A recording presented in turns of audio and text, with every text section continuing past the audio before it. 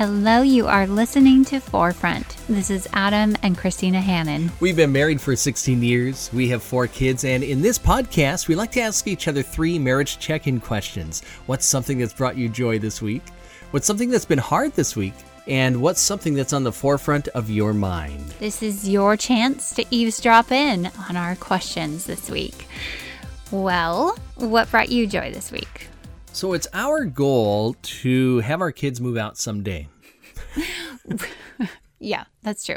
That's our mission as parents, is to prepare them for someday when they leave the nest. Mm-hmm. So a lot of things that they need to learn to do, and you've kind of taken it upon yourself to once a week have one of the kids prepare a meal for dinner. And a real meal. Yeah. Not like a frozen pizza. Or peanut butter jelly. Or like ice cream for supper again, right. Really, kids? Oh, that would be great. Well, yeah, it would. But the other night, our oldest actually made chicken marsala. It was so good. So he fancy. Did such a great job. Yeah, he did. I don't think he really knew what it was, though, because as he was cooking it, he's looking at it. He's like, this is really mushroomy. I was like, that's what it is. That's what chicken and mushrooms. That's what it is. Yeah. Actually got the recipe from the Duluth Grill Cookbook. That is such a cool restaurant. Mm-hmm. We were there years ago. They grow all of their own vegetables in their parking lot. Yeah. They keep their own bees on the roof. On the roof. It's amazing. So everything that you're ordering is either grown by them or it's very local. Mm-hmm. Super fun. So Mick made chicken marsala. It was so good. So what brought you joy this week? There was a very potentially tense moment the other night. Oh. But it really turned out in a good way. Okay. We were at like a small group meeting for small group leaders for our church. Mm-hmm. They asked one of those icebreaker questions, mm-hmm. but they said you had to answer for your spouse. Oh, yeah, that is potentially dangerous. And so there's kind of this pause among everyone in the group, like, oh, like, I don't want to say something that's going to go home with me in a bad way. So there's a bit of hesitancy. But the question was so great. It was, if your spouse was a car, what kind of car would they be? Yeah, and why? That was fun. And you chose the perfect car for me. And I was like, wow, he knows me. That is so great. I just felt really loved by that. Like, oh, he's right. That's totally my car. Yep. And if you're guessing if Christina was a car, what car she would be, I said that Christina would be the pink Barbie Porsche. It's true. It's so true. Oh, convertible with some nice sunglasses. There it is. Count me in. Yep. That was fun. Someday I'll get one of those for real. Mm-hmm. And then we'll have a lot of speeding tickets.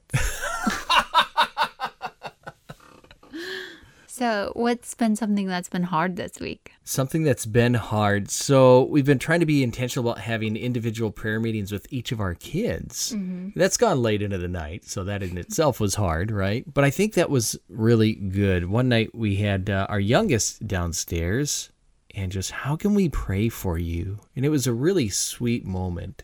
And then she said, Dad, I want Jesus to give you a 6-pack.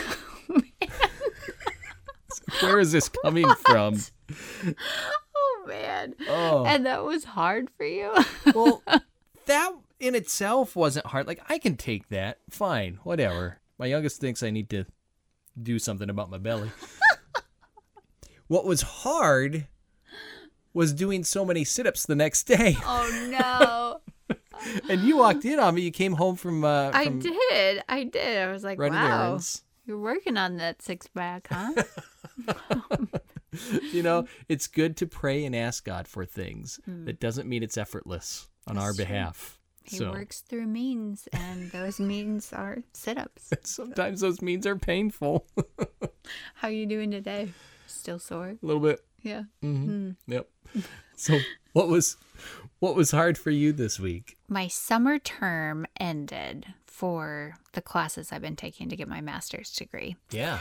Because of COVID and where we live and the distance learning, I am part of a cohort, like a distance cohort. Mm-hmm. And so my real professor doesn't actually know if I'm in class or not. Right. Every student's dream, right? Right. And so I got an email today asking how many of the classes I was able to attend and how much of the reading I had done for the class. And it was a lot of reading. Yeah, it was. And then based on that, what percentage of a grade I thought I deserved.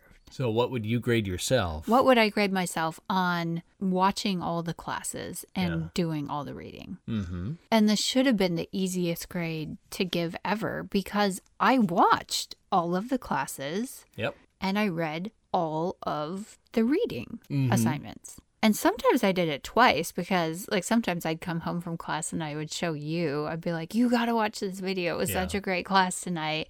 Or sometimes I would read and I'd have to reread because it's like, I have no idea what that just said. Yeah. It was hard.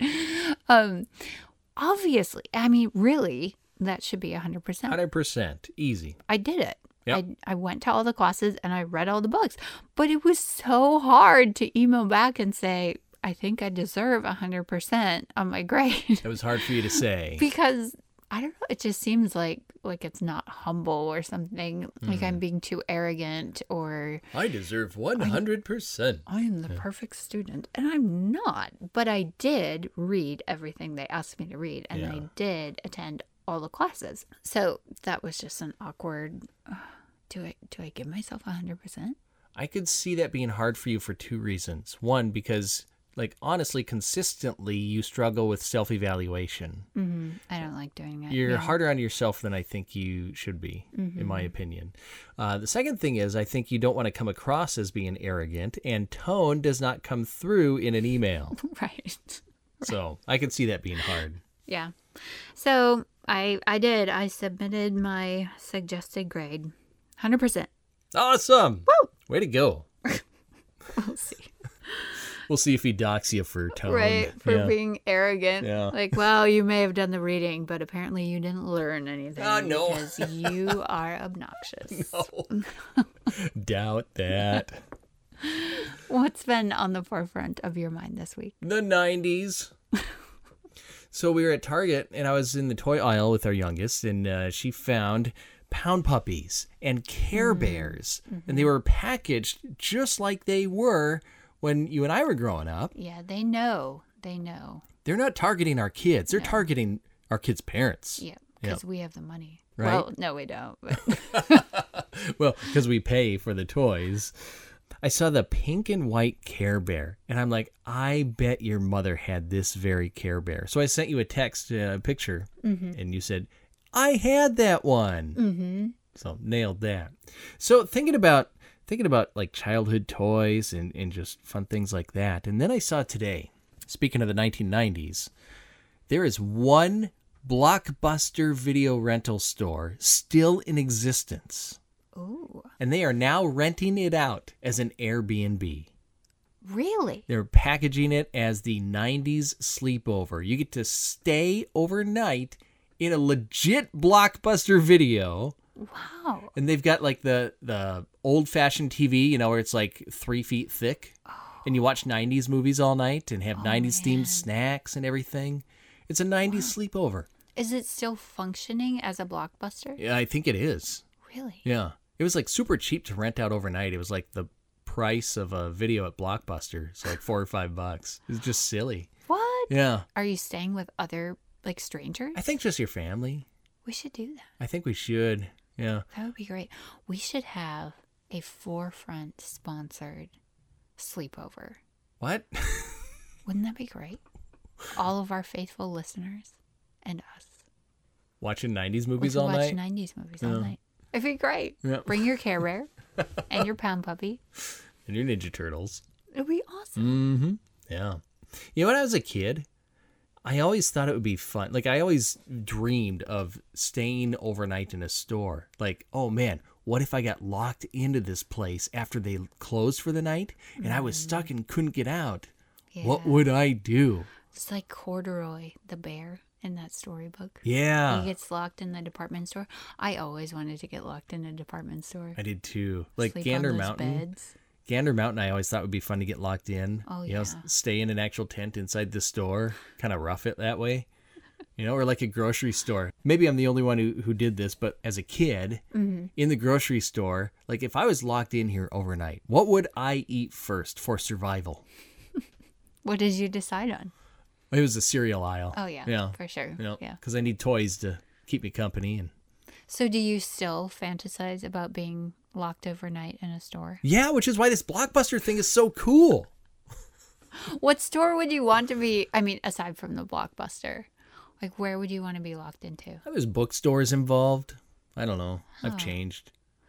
Interesting. Actually, the other night, Arne and I were out shoe shopping. Yeah. It was like this crazy clearance sale, and the store closed in like 5 minutes. Oh. We're like, we got to get there because I saw these shoes, and I think you would love them. So I drove her over there. Not quite as fast as I would have driven in my Barbie Porsche, but Right.